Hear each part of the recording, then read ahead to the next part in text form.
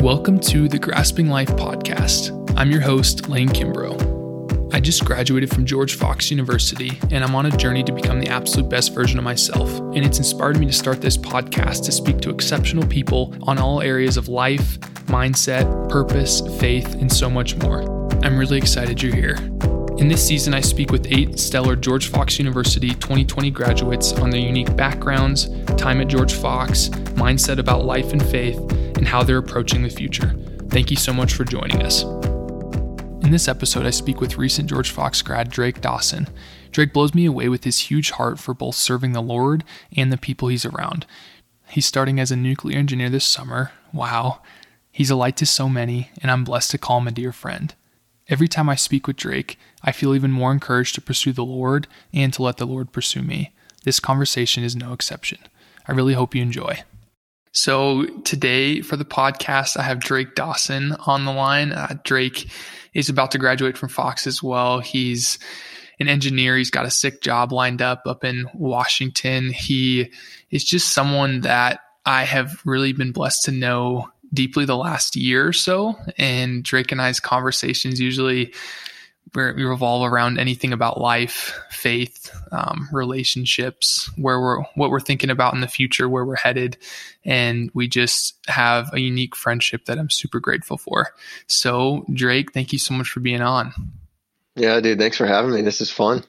Yeah, no, I'm excited about it. I'm looking forward to this one definitely for a couple weeks now. So we are recording on April 22nd right now, so about a week and a half away from graduation. I graduate on May 2nd. And so I kind of wanted to start. We've been going to George Fox together. We've both been there for the last 4 years, but you're not originally from Newberg and you're not originally from Oregon. And so I would love just a quick background, like where you grew up and what led you to Fox. Yeah, dude. Where I grew up is kind of a tough one. I was born in Ellensburg, Washington, lived there for a couple years, but don't remember a whole lot. Moved to like Monterey, California in the Bay Area and a couple different cities around there.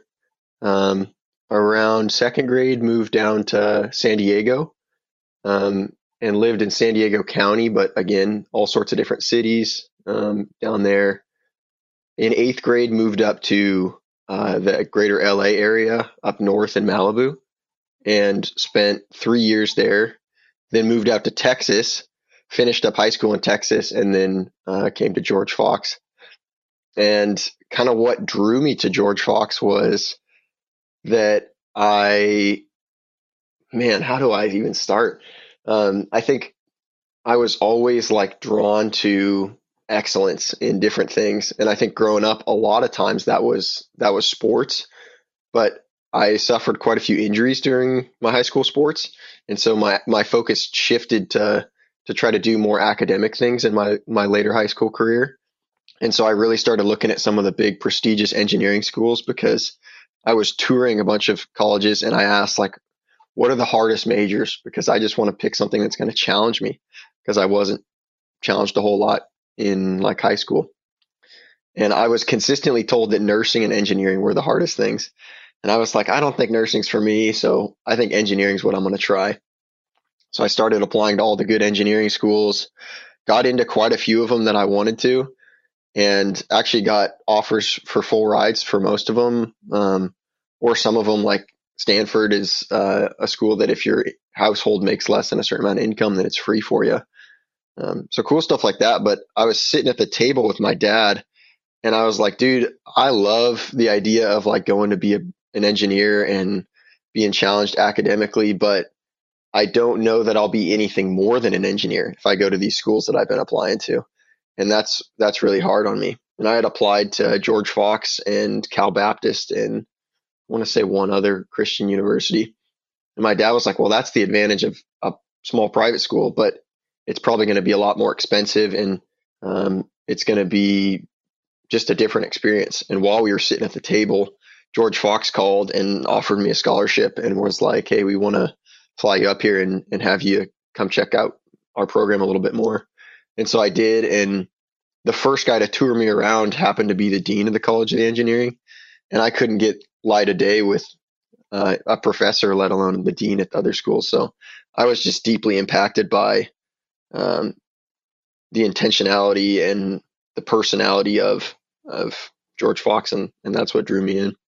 That's super interesting. So I'm curious, what do you mean by anything more than an engineer? You're afraid of not being more than an engineer at other schools? Yeah, I think it's very easy to get tied up in your achievement so much that like your career or your field of study or your lifestyle, there's a whole lot of things that can take over, but like that one individual thing can kind of run the show in your life. And so for me, I think it would be very easy for me to be an engineer and be a darn good engineer too. But to be so focused on being an excellent engineer that being a good friend, being a person of devout faith, being more than just doing. I think that's the balance, is being more than doing. And where does that stem from? Because I think it's so easy to think about school that you want to focus on career, and that's kind of the point we go to college. But where'd you begin thinking about, okay, it's more than just being an engineer, it's about being these other things as well? Sure. I would say where it stems from, like where the root is, was, like I mentioned, high school. I was a big time football player. I played soccer and baseball and a couple other sports too, but football was like my main sport. And so freshman year, I made the varsity team and was really excited to play. Got a knee injury, but like didn't really check it out. Fast forward to the end of my high school career, I couldn't play my senior year because I had 6 knee procedures and wasn't able to walk. I was in a wheelchair for a couple months, crutches for a couple months more than that. And it was like this wake up call of like God telling me, hey, dude, your identity can't be in your athletics. Like that's not who you are as a person. And there was a moment where like I was a very liked person at my school because of my athletics, to I couldn't play anymore and like nobody wanted to hang out with me. And this like one day to the next transition. And so I think I realized then that like I hadn't spent as much time as I had liked caring for people. I had spent more time trying to do things and like build up my achievements. And so I never wanted to do that again. And I think the whole time along, like the only thing that stood at the end of that, let's call it a tragedy, was my relationship with Christ. And so that's the thing that I leaned on. And that's the thing that was like the solid foundation beneath it all. And that's the thing that got me connected back into community and got me excited about sharing the test and testimony and got me just like excited for life again. So that's super interesting. It's interesting you say it goes back to your relationship with Christ, especially during difficult times. And something we've talked about, and I didn't really know a whole lot because we weren't as close beginning of this last year, but you said that this last, February 2019 to around February 2020, it's like that 12-month period was pretty difficult for you. Yeah. With certain kind of bigger things happening in life. Yeah. And I'm just curious, quick, like walk through like what was happening. And then also, how did you keep coming back to Christ? Because that's such a beautiful thing that's always stuck with me. For sure, dude. Yeah. And I appreciate that. The long and short of it is, that like February to February, you nailed it. That range was probably like the toughest year of life, for a couple reasons. The first of which was one of my really good friends, who was someone who I had started out kind of mentoring, but then had just become a companion to me. He was my roommate for a while, and then ended up, when I moved home in the summer, he moved in with us and was really under our care. And we just had a beautiful friendship. And he was just not in a healthy place himself, and realized that, but made some poor choices and really hurt our family, and then chose to just walk away from our relationship one day to the next. So losing someone who was kind of like a best friend, that was tough. And then just a couple months later, the fires, like the Paradise fires down in the LA area, burned down where my family was living. And so that affected my dad's business. My sister literally like got out with her car and a backpack, but her whole house and like apartment, they bulldozed the ashes. Like there was nothing left. And our family lost a lot of like physical, monetary wealth there, but got to grow closer to one another in that. And then kind of on the tail end of that, because that was happening in like October, November. In December of last year, I was in relationship with someone and had been engaged for 8 or 9 months. And that young woman's family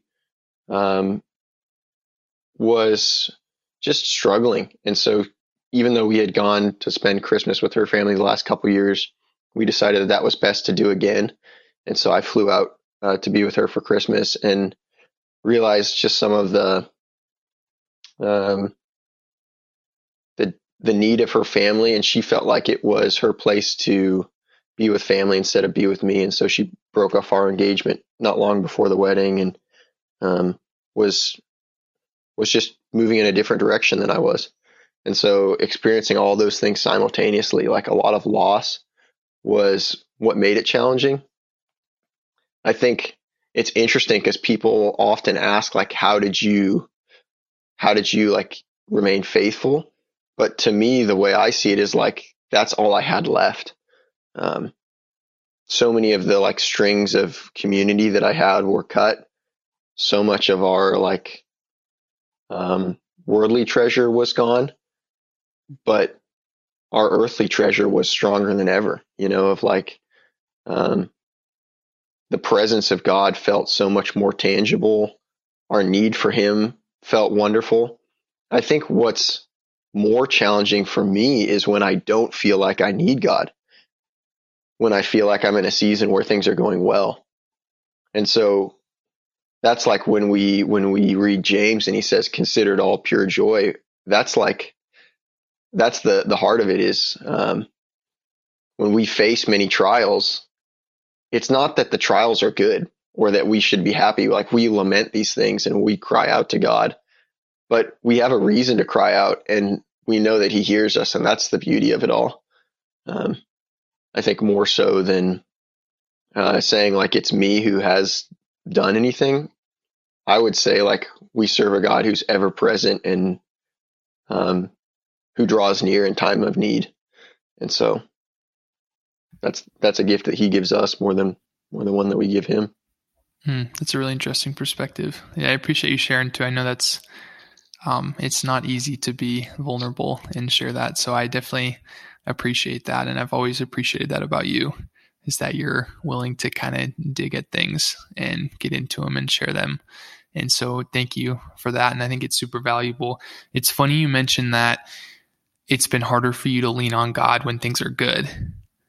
And so I would love to hit on that because I think you're 100% not alone in experiencing that. And yeah, how's your perspective changed when it comes to that? And what do you think of and what are you intentional about when it comes to, okay, things are going well right now? What do you think of? So that's been, I think, kind of my journey. Let's like backtrack to the last question and like continue that story. So, one of my deepest friendships, is broken. We lost a lot of our monetary wealth, and engagements cut off. So like another one, the deepest relationship I have is lost. Now I'm in a place where I'm really close to God and I feel comforted by him and I feel cared for by him. And I'm looking forward to what's next in life. And that's like graduation, entering the workforce, all these things that are exciting, but sound pretty lonely. And so my response to that was, what is a type of community that is wholly committed to Christ and that seeks after him in times of good, bad, ugly, like whatever. And in that search, I found a monastic order, and we've talked about that quite a bit. But I think that was kind of my response of the idea of being a monk today is interesting because it could mean like living on a parish and something like that. But Dietrich Bonhoeffer, I'm sure a lot of people who would listen to this would be familiar. He said that he thinks that the good things that are going to come about in the next generation are probably going to come about in some new type of monastic order, and one that's not reserved to like the desert, but one that's fully engaged in difficult community. And so I think that's kind of the thing I ran to and like put my commitment to. And that challenges me because one of the things that marks the life of a monk or a nun, or there's plenty of other like religious groups, is something called a rule of life. And so the core of it is you write out, like physically write out and vow before God, like what you want to intentionally do to make sure you're seeking him in times of good and times of bad. And so that can look like giving part of your income. That can look like dedicating to certain prayer hours with others or individually. Most time it's a mix of both. It can look like trying to have certain like criteria for hospitality that you're engaging in, certain ways you're being creative with your God-given talents to like serve in the church or serve outside of the church. But like writing out those things and thinking about like, okay, Sabbath is a great practice. Let's take that one, for example. I think Sabbath is probably the most important practice that we need to recapture. And so it's like, what is the point of Sabbath? Sabbath is a time where we recognize that on earth, we are going to face all these struggles, but in heaven, and when we are with God, because I don't think heaven's necessarily a physical place, but just a closeness to God. In that closeness to God, we will experience utmost rest. So while we're on earth, we're going to lay down our toils for a day to say, God, we know that you will bring ultimate rest. And in the meantime, we will settle for a presence that you give us that we can reach by intentionally giving our attention to you. You can look at other ones like fasting. Like, why do we fast? We fast because we know that our spiritual food comes from Christ and we can only be fulfilled by him. So we fast because we know that there are some times that are good and we need to like create this sense of need. I think praying in the middle of the night's really good, or praying for several hours on like a 24/7 prayer shift is good because it forces you to give up sleep and think about what your real rest is, like rest with the big R, that's God, you know, and think about what things are rejuvenating you. And sometimes that will reveal some of your own like selfish desire, which is really transformative. You can talk about pilgrimage, right? Of like, we want to travel from this place to this place, and it's a physical journey, but that short physical journey represents our life as a long physical journey that's in destination to some place that's markedly holy or markedly sacred, you know, and we will put aside all of the work and busyness of life to say, hey, I'm traveling this journey, and that pilgrimage is a reminder that the more important journey in life is the one towards Christ. So I think that's where these ancient practices come in that help us need God even when things are good. And the thing that blows my mind is that people have been doing these practices when life was a lot harder than it is now. And I think maybe in a way they were doing that as a gift to say, hey, if you continue these things, like the joy and rest that comes from them will never run out. There's so many things I want to hit there. I do want to start out. I think that is a great perspective, but for people that don't know what a monastic order is, like I had no idea what that was. Like I'd heard of it, and I was just blown away when I think I heard from Pam that she's like, "Did you know Drake's doing a monastic order?" And I was like, "What?" I was like, I had no idea. And so just explain what that is and how you came upon it.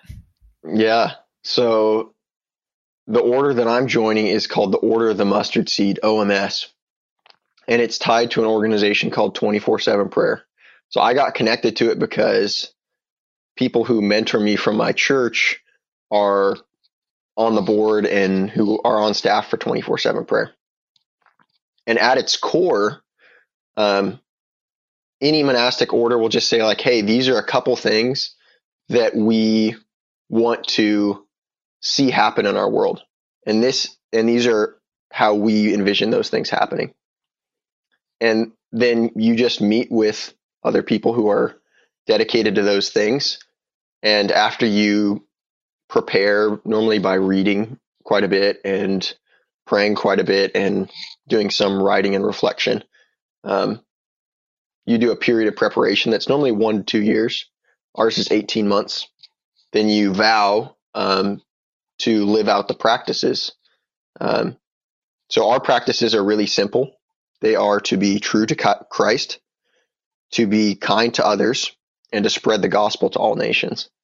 And so there are like some more specific ways that those work themselves out. But when at the end of it, that's all you're doing is saying, God, I vow to be true to you. I vow to be kind to others, and I vow to share the gospel to all nations. So that's what it is at its core.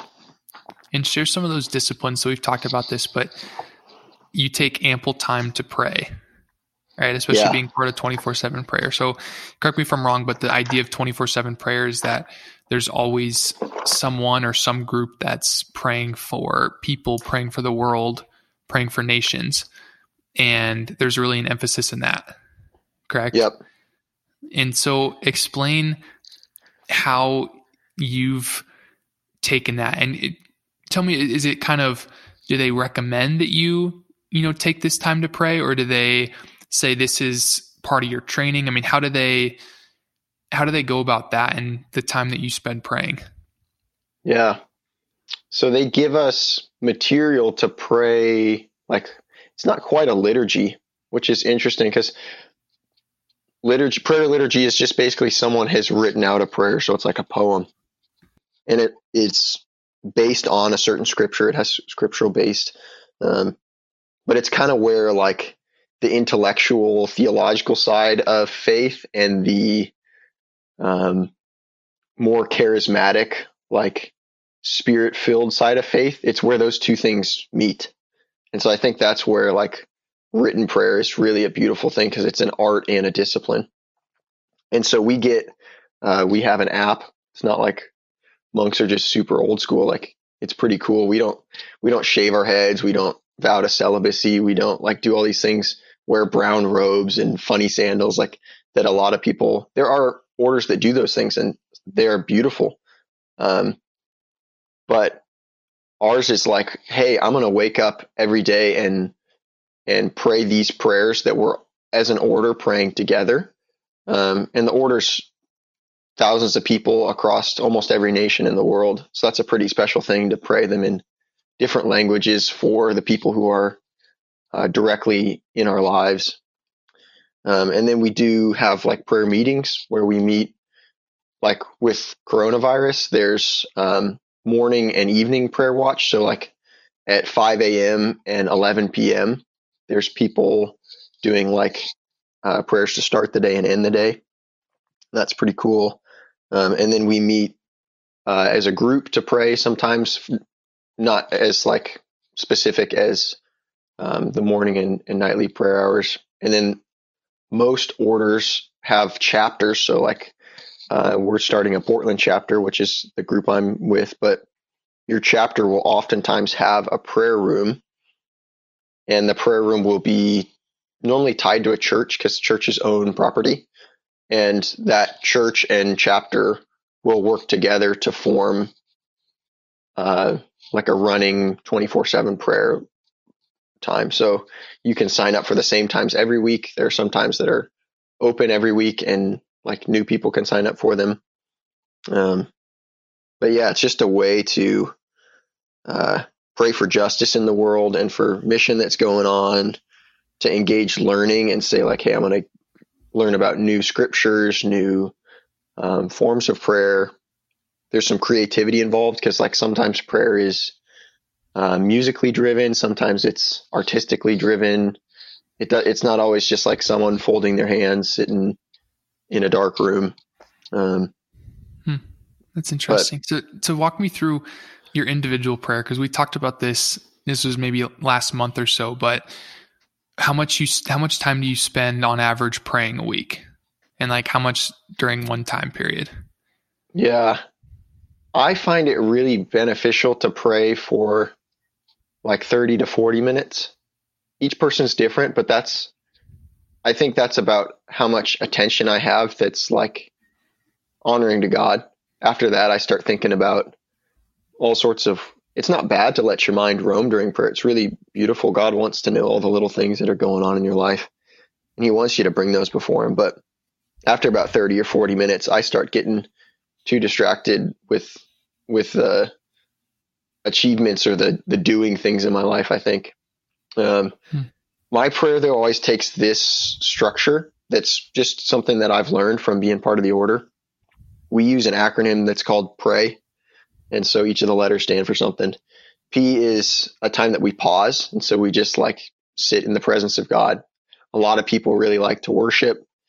I have a little journal, I guess. It's just a little like notebook that I write poetry in during that time a lot. Sometimes I just sit. Oftentimes I lay. It's a time to let your mind kind of roam and take inventory of what's going on. And then the R actually has two things, which is kind of funny, but we do a time where we reflect. And so we say like, hey, what's gone on in our day, and what's going on in our world, what's going on in the church we're tied to, in the global church, what are things that we can pray for there. And reflect always has an Old Testament scripture tied to it. A lot of times it's something from a prophet, but it always has something Old Testament tied to it. I'm having a hard time thinking of what my other R is. Reflect and rejoice. So the practice of rejoice is we take either a psalm or something from the New Testament. Sometimes it's a gospel. And we just say like, hey, God, we're excited about these things you're doing. We write down our prayers so then we can say, these are prayers that you've answered, and we really want to celebrate that. We rejoice in the character of God a lot of times. So it's focusing more on him than on the reflect section is more to think about like what's going on around us. And the rejoice is more to say like, look at what God's done and how his character doesn't change, even though the world around us does, that we see in our time of reflection. And then we go to A, which is the time that we ask. And this is actually normally the shortest time, but it's really fun to have prayers written out where we're asking for the same things for a long period of time, asking on other people's behalf, asking for things that we want to see in the world, for things personally that we want. And we just lay those things before God. Most of all, just asking for his will, though. And then the last one is yield. And so we just say, hey, God, we've spent time thinking about our world. We've spent time thinking about you. We've spent time asking for these things. But ultimately, it's all yours. And the whole act of prayer is us trying to take what you've given us and put it back on the altar. So we yield to you and whatever your plan is. And we know that you are greater than us. So we find a rest in the fact that you are in control rather than us. And then that's the end of our prayer. There's a little like 6 lines that we say for our order at the end of most of our prayers. It's nothing spooky, but the ending prayer just it goes like, Father, let me be true to you in every way. Jesus, let me be kind to all those who I meet, giving myself away to others. And Spirit, lead me to the lost and help me proclaim the glory of Christ in all I do and say. Amen. And then it's over. But yeah, no, it's helpful for me to really see kind of how you pray, because I honestly never got taught how to pray. And so seeing these things and seeing how long you do it. And so do you do this every day? You try to pray? Yeah. Okay. And I'm a morning guy. So I do mine in the morning. It's interesting because biblically, like the Bible talks about days starting in the evening, like when work is done. I don't think in America we think about it that way, but it's fun to say that like our day starts at 5 p.m. and goes till the next 5 p.m. So I kind of pray in the middle of the day in a sense, by praying in the morning. So that's kind of fun. That's good. So I just got to ask you, because this is something I've struggled with too, is do you feel like praying every single day? That's a really interesting question. And I think if you would ask me that, even if you would ask me that a month ago, I would have said no. And I would still say I don't feel like praying every day. I'm in a season right now where I'm just all about prayer and I need it. And I'm eating it up. But there are a lot of times where like my achievement driven, ambitious, like go-getter, millennial, like maybe transaction oriented brain is like, hey, prayer is great, but you need to go do something. And so the majority of my time in this like time of preparation has been frustrated with prayer. And I'm a good ways into it. I'm like 6 months away from like joining the order and still find myself in that place where I'm like, I'd rather be doing something a lot of times. I'll tell you the thing that impacted me most in that like frame of mind is there's a little book called Punk Monk that talks about like what it means to be a monk in today's time. And in that book, Andy Freeman, the author, he writes this beautiful little statement that God always shows up when people make space for him. He always shows up in empty space is maybe a better way of saying that. And so prayer is a way of making empty space for God to show up. And I think that changed my whole mindset, because like I came to this monastic order thinking I could save the world. And through prayer, I realized how much I myself still needed to be saved. And I have stayed because I recognize how much my struggle is similar to so many others, and how that struggle is actually the way that I can care for the people around me. That's interesting. So you kind of talk about making space, and something that I've always thought was super interesting as well is your idea of presence. And it's kind of a word that gets thrown around, and we all say we want to be more present in the moment, right? But you actually kind of have taken this to a new level. And so, when we were first talking, you didn't have a smartphone, you had a flip phone. And so like no ability to go on the internet, nothing like that. And you claimed that it really helped you stay in the moment and stay present. Yeah. So you can just talk like why'd you decide to go from, I don't know, whatever you had, iPhone, Android, to a flip phone? What prompted that? Yeah. A whole lot of things prompted that. I think the short and long of it is I could feel the like psychological attachment within a couple months of having a smartphone starting to form to this thing. A book resource that's really good on this topic is called Faith for Exiles. And it talks all about, it's about being a resilient disciple in what they call digital Babylon. And so Babylon's a really cool image. I guess it becomes kind of like an emblem for prosperity, for idolatry in the Bible. And so they form this idea that our Babylon today is smartphone. I'll break it down in this sense and then tell you about like what that practice was like for me. If I could describe God in 3 words, I think this is like a pretty old school belief, but if I could describe God in 3 words, I would probably say omnipotent, omnipresent, and omniscient. He's all knowing, he's all powerful, he's all present, right? And I think that's what our smartphones are an attempt to be. We want to be with everybody through social media all the time. We want to be all present. We want to have access to unlimited information at the touch of our fingertips, unlimited access to finances, unlimited access to knowledge. We want to be all knowing. We want to be all powerful. And so I think that the smartphone is a way of like trying to play God in a sense, and being more like God is a really good thing.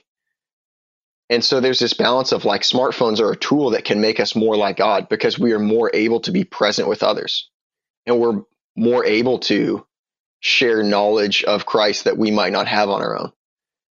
But simultaneously, like that can get twisted pretty quick. And so I found myself at a place where I realized how powerful this tool was, and I didn't think that I had the capacity to handle it. And so I chose for 3 years to not use a smartphone. And that was from my partway through my freshman year of college to just about a month and a half ago. I switched now because I couldn't use Google Maps, and I'm moving someplace where that's important to me.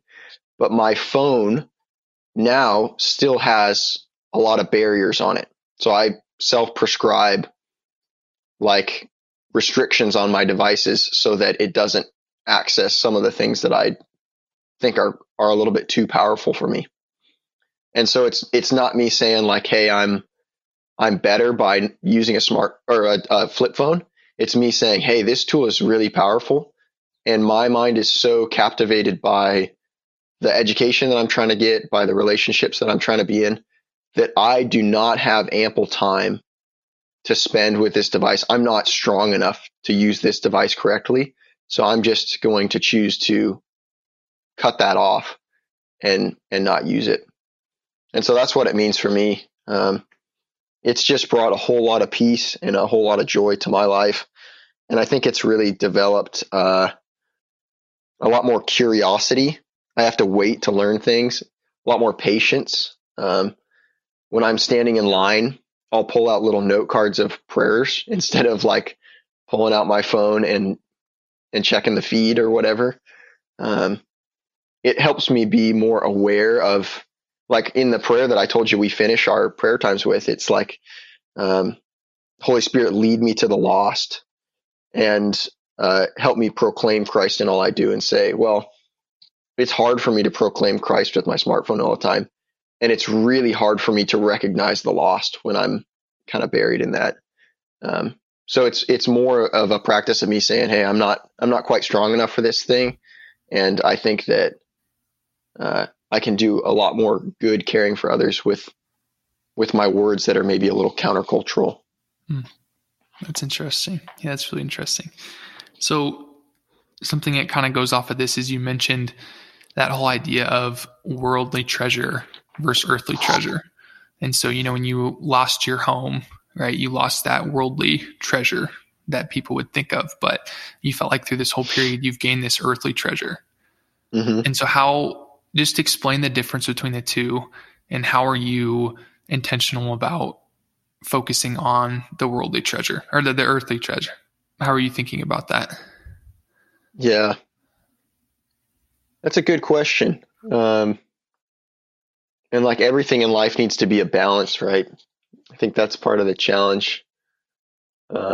Even like as far back as Aristotle recognizes like, hey, everything needs to be balanced. The Bible talks about balance a lot. And it's really powerful. It's really freeing. It's really liberating to say, hey, we are a steward of everything that we have, all of our possessions, my physical being, like my body. I'm a steward of that. It's not mine. Romans 14:7 says, no man lives for himself. There's tons of scripture that describe us as a doulos, a bondservant in the Bible, where like we are slaves to Christ. And so that idea of stewardship is it's a mild verb, or not a verb, a mild adjective for us. And the word steward means you care for something that's valuable, but that's also not your own. And so I think recognizing like, hey, our worldly possessions are valuable, really valuable. They're powerful, but they're only powerful so much as we are willing to give them up. They're only powerful so much as we are willing to recognize that they're not our own to begin with. And so we may be called to abandon them or to give them away. We may be called to store them up and be responsible, because there's not a lot of people who can be responsible and then bless others later in life. There's so many options, and I don't know that it's evidently clear. Randy Alcorn's treasure principle is really good, talking about that. I know Tim Keller writes on that topic, and I've read some of his work too. And they almost have contrasting views of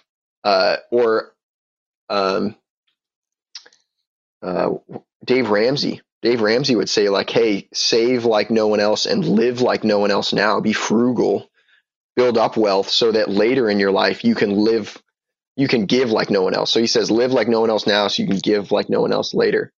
But Randy Alcorn would say, hey, give everything you have right now, because you might die today.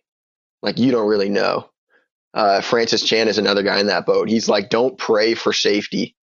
Pray for God's will and for him to allow you to use your resources.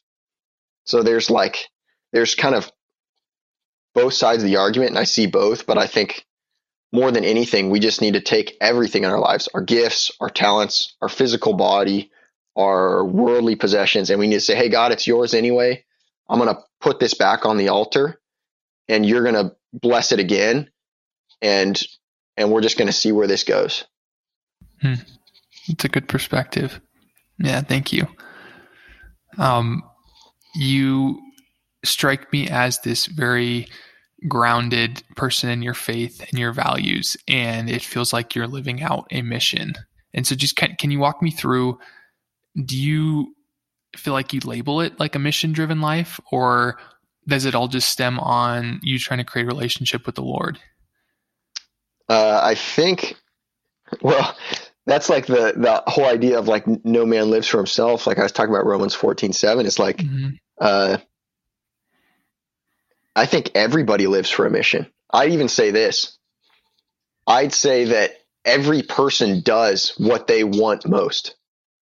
Your actions are solely based on what you love. Like, let's say someone does something terrible. Someone murders someone, right? And they're standing on trial, and they say like, I didn't really mean to. I could buy that if they have like a psychological order. But if someone says, I didn't want to kill them, then the question is, what did you want more than that? Because I think we will always do what we want most. So all of our actions stem from what we want most.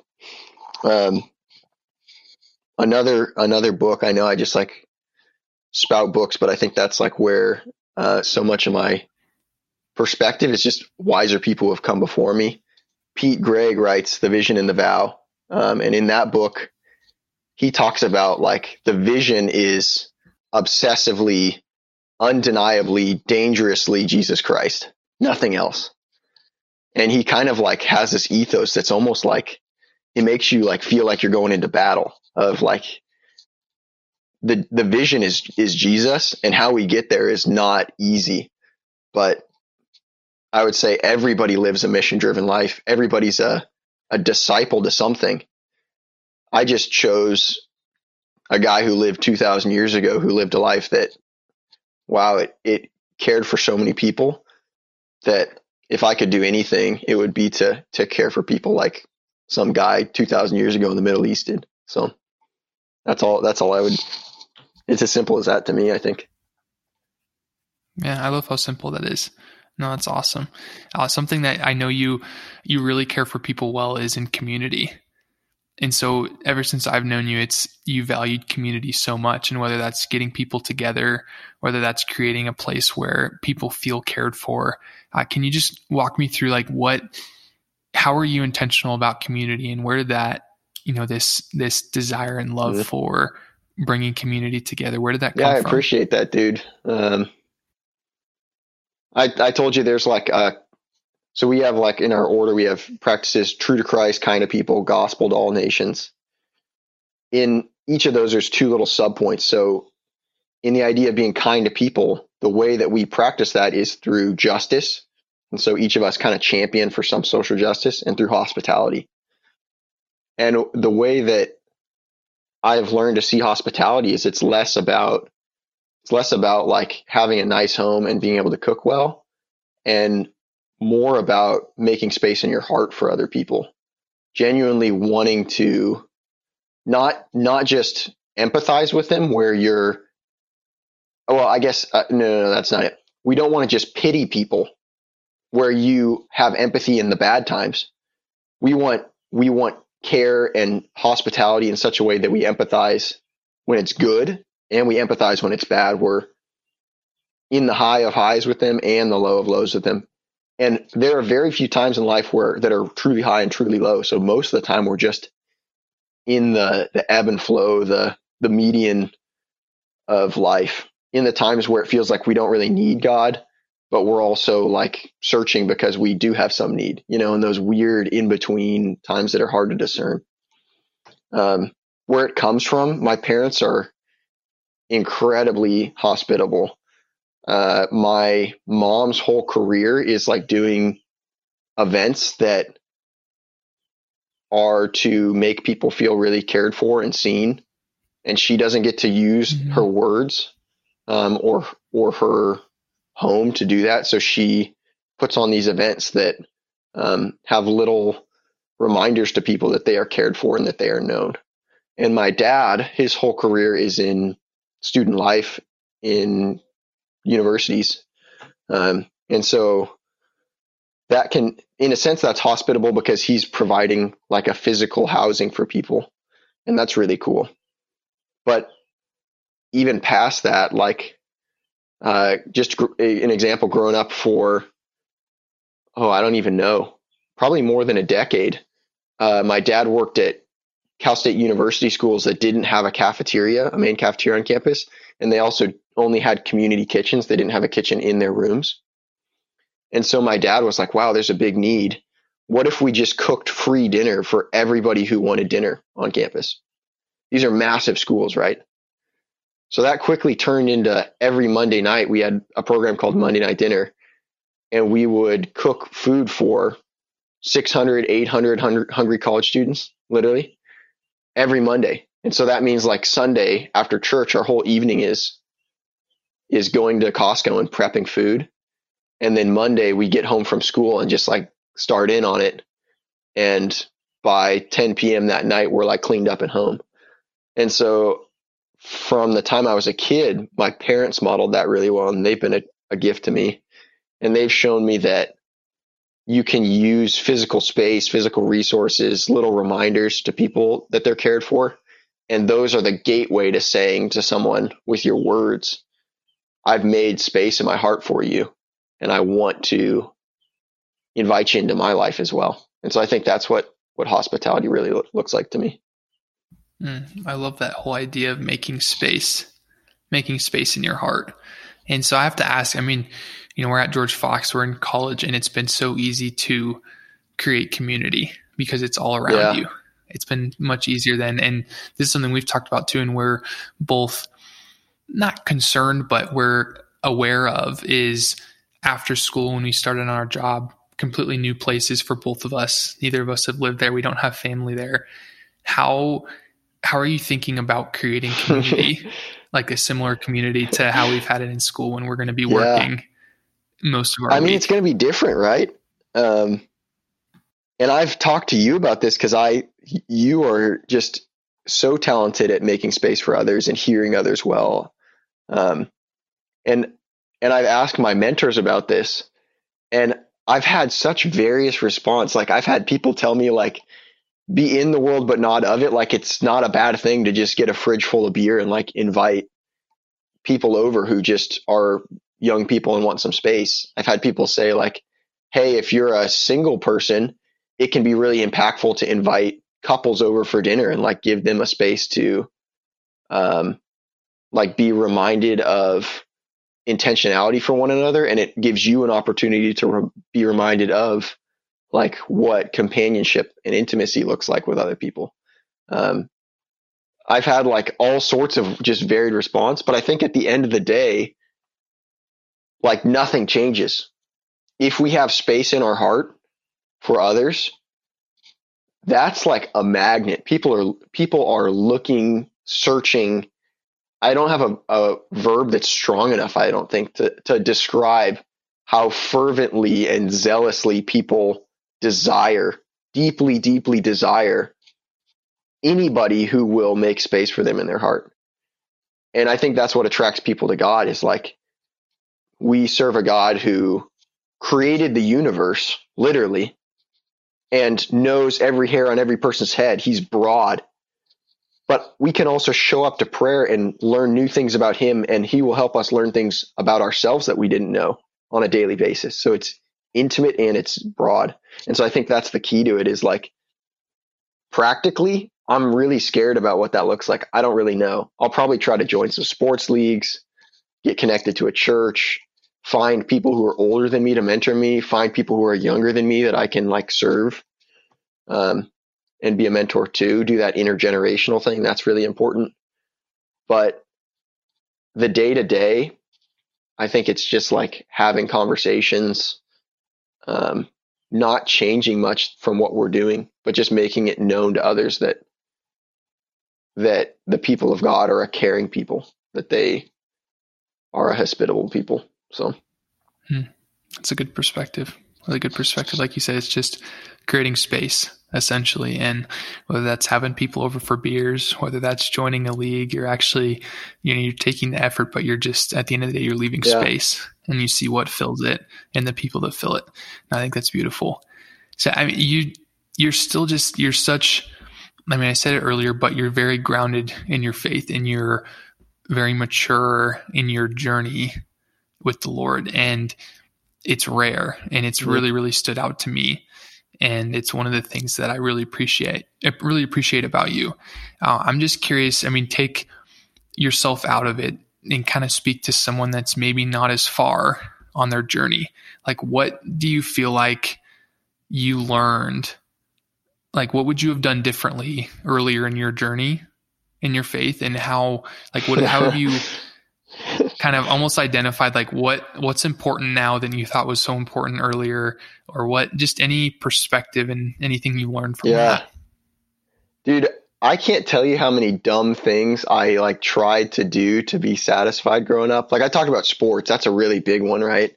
Or athletics. Like I still struggle with that of like thinking that I can fill a hole by like being athletically excellent. I think I do the same thing with work of like, man, if I get this really cool job after college, or if I graduate with 2 degrees in 4 years, or if I like fill in the blank, that like, man, that'll be it. That'll be like, and it's so bizarre because like none of it satisfies. I remember pretty distinctly when I was a kid, really excited about playing football. I say kid, but I was like in high school, watching an interview with Tom Brady, who like this guy is like the most successful quarterback of all time. He's got, by the world standards, everything, like a beautiful wife, plenty of monetary wealth, like family to be with, good friends, like, but I remember distinctly him just saying like, I can't find the thing that makes me happy. And I'm still looking and I don't know what it is. And I remember like looking at the TV and being like, Tom, it's Jesus. Like that's all it is. And I think that, like, if I remove myself, I can still see so many of the ways that I'm the same, that I still reach out for, like, I really like cars that drive fast, and I really like, I don't even like, I love to play music, and sometimes I think that emotionally that can tie me over. And like, there's all these little things that I would say, like, I've placed some identity in. And I think the trick to it all is just saying, like, not, you don't have to search anymore. When God says, like, my yoke is light and my burden is easy, it's not because it's not hard work. It's because it's hard work where we actually go backwards. There's a song by J. Cole, and he says it's called Love Yours. It's at the end of an album called 2014 Forest Hills Drive. Love it, dude. It's a very worldly album, I'll say that, but it has some very spiritual undertones. And he says in this line, the good news is we've come a long way. The bad news is I think we went the wrong way. I think being broke was better. And then he goes on to say, like, I don't mean to disrespect people who are struggling monetarily, but I love that idea that our journey with Christ is not a journey upwards. We're not climbing the mountain to go see God.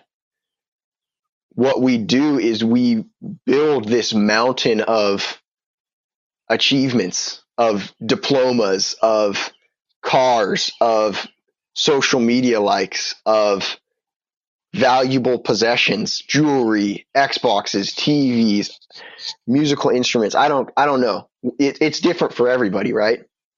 But we build this pile of junk that we stand on and we say, hey, God, I'm getting closer to you. We build the Tower of Babel in a sense. And the journey for Christ is that we walk down off that mountain of junk and we say, all right, God, I am closer to you because I have left those things behind. And so that's a freaky thing to say. All these things that I put my identity in with, I'm not gonna identify with those things anymore. It's just about Jesus. The vision is undeniably, obsessively, dangerously Christ. Dangerously. Like, it's gonna be dangerous. But I think that's the key, is like we're actually walking down the mountain. We're trying to get over ourselves, and we're trying to recognize how much humbling ourselves and allowing Christ to invade our activities actually makes us more whole, which is the irony of all of it, you know, that Christ is countercultural and he flips it all on its head. So that's how I'd kind of frame, if I could say anything. Old people say, like, read your Bible, say your prayers, all that stuff. It's like cliche now. Those reading your Bible and saying your prayers are not practices that in and of themselves are like fun, or they might not even in and of themselves be the thing that's really beautiful. I think in and of themselves, they are like setting aside time with God, and that helps us humble ourselves and walk down the mountain. And so I would say, just like, put in your time walking down the mountain and do reflection of what areas you still are trying to control in your life. And if you want to make God laugh, tell him the things that you don't want to give up, or tell him the things that you would never do. And then watch the ways that he just rattles your world and does it in such a way that you wish that he had done it so much sooner. Wow. That's awesome. Thanks for sharing that. You're sitting here reminding me, and talking to you, you have all these spiritual disciplines. You can call them, right? Prayer, Sabbath, reflection, all these things. And we've talked about this, but almost give the analogy of the body, right? And so if you, let's say you want to have a fit body, like you want to be strong, like physical body, then you need to work out, right? You need to stretch. You need to eat right. You need to eat healthy. You need to get a lot of sleep. It's all these physical habits that lead you to, okay, the result is, a strong body or a fit body, whatever you want to call it. And the way I've thought about it and the way I hear you describe it is that that's the same thing with our relationship with the Lord. It doesn't really just happen, right? And it's through these disciplines that maybe you don't feel like doing every day, but the more you pray, the more you surround yourself in community, reflect, Sabbath, it's all these things that lead together to just a strong relationship with the Lord and knowing him more. And so it's beautiful. I would be really careful though, because here's the wild thing. Richard Foster, Celebration of Discipline, talks about this exact analogy. He talks about working out versus spiritual discipline. He's someone who lived in the Newburgh area, has deep ties to George Fox University. Highly recommend his book. He has other works too, but that's the one that I have read more than once. Celebration of Discipline. He talks about this idea that going to the gym makes you stronger. So like Lane, you're a really strong guy. You show up to the gym every morning and you know if you eat well and you exercise, you will get stronger. That's guaranteed, right? Especially compared to someone who's going to sit on the couch and eat their potato chips and play their video games all day. Like, you know that you'll get stronger. The challenge is with God is that God doesn't care about your prayer in the sense that he doesn't care that you're checking it off the list. It talks about in the Bible how there will be people who will say, God, look at all these wonderful things I've done for your kingdom. And they'll get to heaven and he'll say, but I never knew you. Could you imagine how heartbreaking that would be to get up there and be like, hey, God, look at all these people I converted. Look at this mega church that I pastored. Look how every day for the last 8 years I've spent in the Bible and praying. And God would say to you, I never knew you. All I wanted was for you to share your heart, right? So if we show up to the gym, I would say like this. Your spiritual disciplines are like the act of showing up to the gym, right? Sometimes the hardest part is just getting yourself there, right? And so getting to the gym is like the spiritual discipline. But if you stand in the gym and look at the weights, you're not going to get stronger. You can spiritually stand in the gym by reading your Bible, stand in the gym by praying. But unless you actually pick up the weights, let's go to C.S. Lewis, The Weight of Glory, right? C.S. Lewis also talks about this exact idea in The Great Divorce. He describes heaven as a very heavy place. Unless you pick up the burden of Christ and say, I am bearing my cross for you today. I am being vulnerable with you, Christ, and letting you examine my life and correct me. Proverbs talks about I'm going to let people who are older and wiser than me correct me, and I'm going to implement those corrections. Unless you're bearing that weight, then you're just standing in the gym looking at the weights. You're not going to get stronger. And here's the weird thing. There are seasons of my life, and I would say any Christian who's being honest will tell you this. There are scenes in my life where I'm doing all my practices and I feel like I'm going backwards. I feel like I'm in one of those right now. I'm showing up every day to prayer, every day to my Bible reading fervently. I'm loving those activities. But in my heart, I feel like my positivity is really struggling. My empathy for others is really struggling. I've been more selfish for the last 2 weeks than I'd like to admit. And the odd thing is I'm in those practices. So it's weird because first you have to show up to the practices. That's like showing up to the gym. Then you have to engage relationally with the practices. That's like picking up the weights. Even if you do your reps though, you can do your reps all you want. And in faith, it's not guaranteed. Sometimes we have to wait on God to help strengthen us. And so I don't think anything's guaranteed in faith except for the fact that God loves you and he wants to spend eternity with you. That's the only thing that's guaranteed. Everything else, God's in control of it, but it's not guaranteed. So we serve a good God, but not a safe God in that sense, that it's not quite guaranteed, even if we show up and relationally lift the weights. Thanks for sharing that, because that's something that is hard to conceptualize, but you put it in a beautiful way. So thank you for that. It's really, like you said, just because you're doing something, it's not checking a box, which is where I think growing up in faith, I struggled with, because I felt like the way to make it to heaven and do all these things, and I had people around me that were like this, and I saw and didn't admire and didn't appreciate it, was they thought that to get to heaven, you have to check a box. Right. But if you're just going through the motions and you're not actually engaging and wrestling and struggling, like, following Jesus isn't an easy thing, right? It's not easy at all, but struggling with that, wrestling with that, but it's just one of the most rewarding things that I've experienced, that I can see in the way you talk about things. And thanks for sharing that. Yeah, that's awesome. So Drake, this has been unreal as always. I want to wrap up here. How are you thinking about the future? We're about to graduate here. What's going through your mind? What's your perspective? Anything like that? I'll go back to James chapter 2 here and say that we are like a mist in the morning. Like, who am I to say I'll do business here one day and there the next, and I'll earn some money and do these things?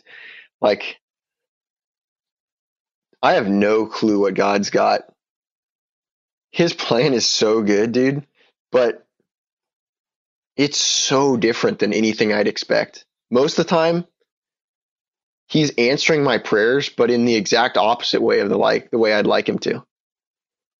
Because it's not always comfortable. And so when I think about the future, my goal is to strip away my preconceived notions and my expectations and just say, I'm yours, God. So right now, that means that I want to try to do nuclear engineering, and that's a way for me to steward the planet and to care for others and to use some gifts that God's given me in math and science. But who knows, like, if I'll be good at it, if I'll enjoy it, if that's the best way for me to honor God. So when I think about the future, it's just same thing of like, the goal is just Jesus, and the path he's going to take me on is really wiggly, and there's a deep fog in front of me, so I can't really see more than one step at a time. So he's kind of your North Star, and you're taking it by in the moment, which is such a common thread with you, is what's in the moment, what's now, what's present, what can I be doing, in this moment. So that's great. Dude, well, I can't thank you enough. This has been awesome. We got so deep into your faith, which I just wanted people to hear your perspective, and more than anything, just how you live your life, because it's easy to have and be philosophical on all these things. And you have a great understanding of, I think, both the philosophical, but also the actionable and the practical of how this shapes the way that you live your life. So I'm just so blessed to call you a good friend and get to do life with you. And so, thank you so much. It goes both ways, dude. I couldn't appreciate you more. And again, it's just a beautiful thing to get to like share the goodness of Christ, because it's not us, right? It's all him in us. So I love you, dude. And I'm thankful for you each day. Totally. Same here, Drake. All right, dude. Thanks so much. Yeah, dude.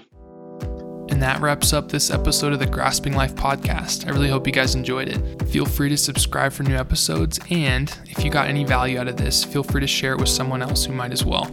I would love to connect with you on Instagram, Twitter, and LinkedIn if you search for Lane Kimbrough. And it would make me super happy if you wanted to chat about it on the phone. My number is 720-625-2905, and I'd love to hear from you. Thanks again. Until next time.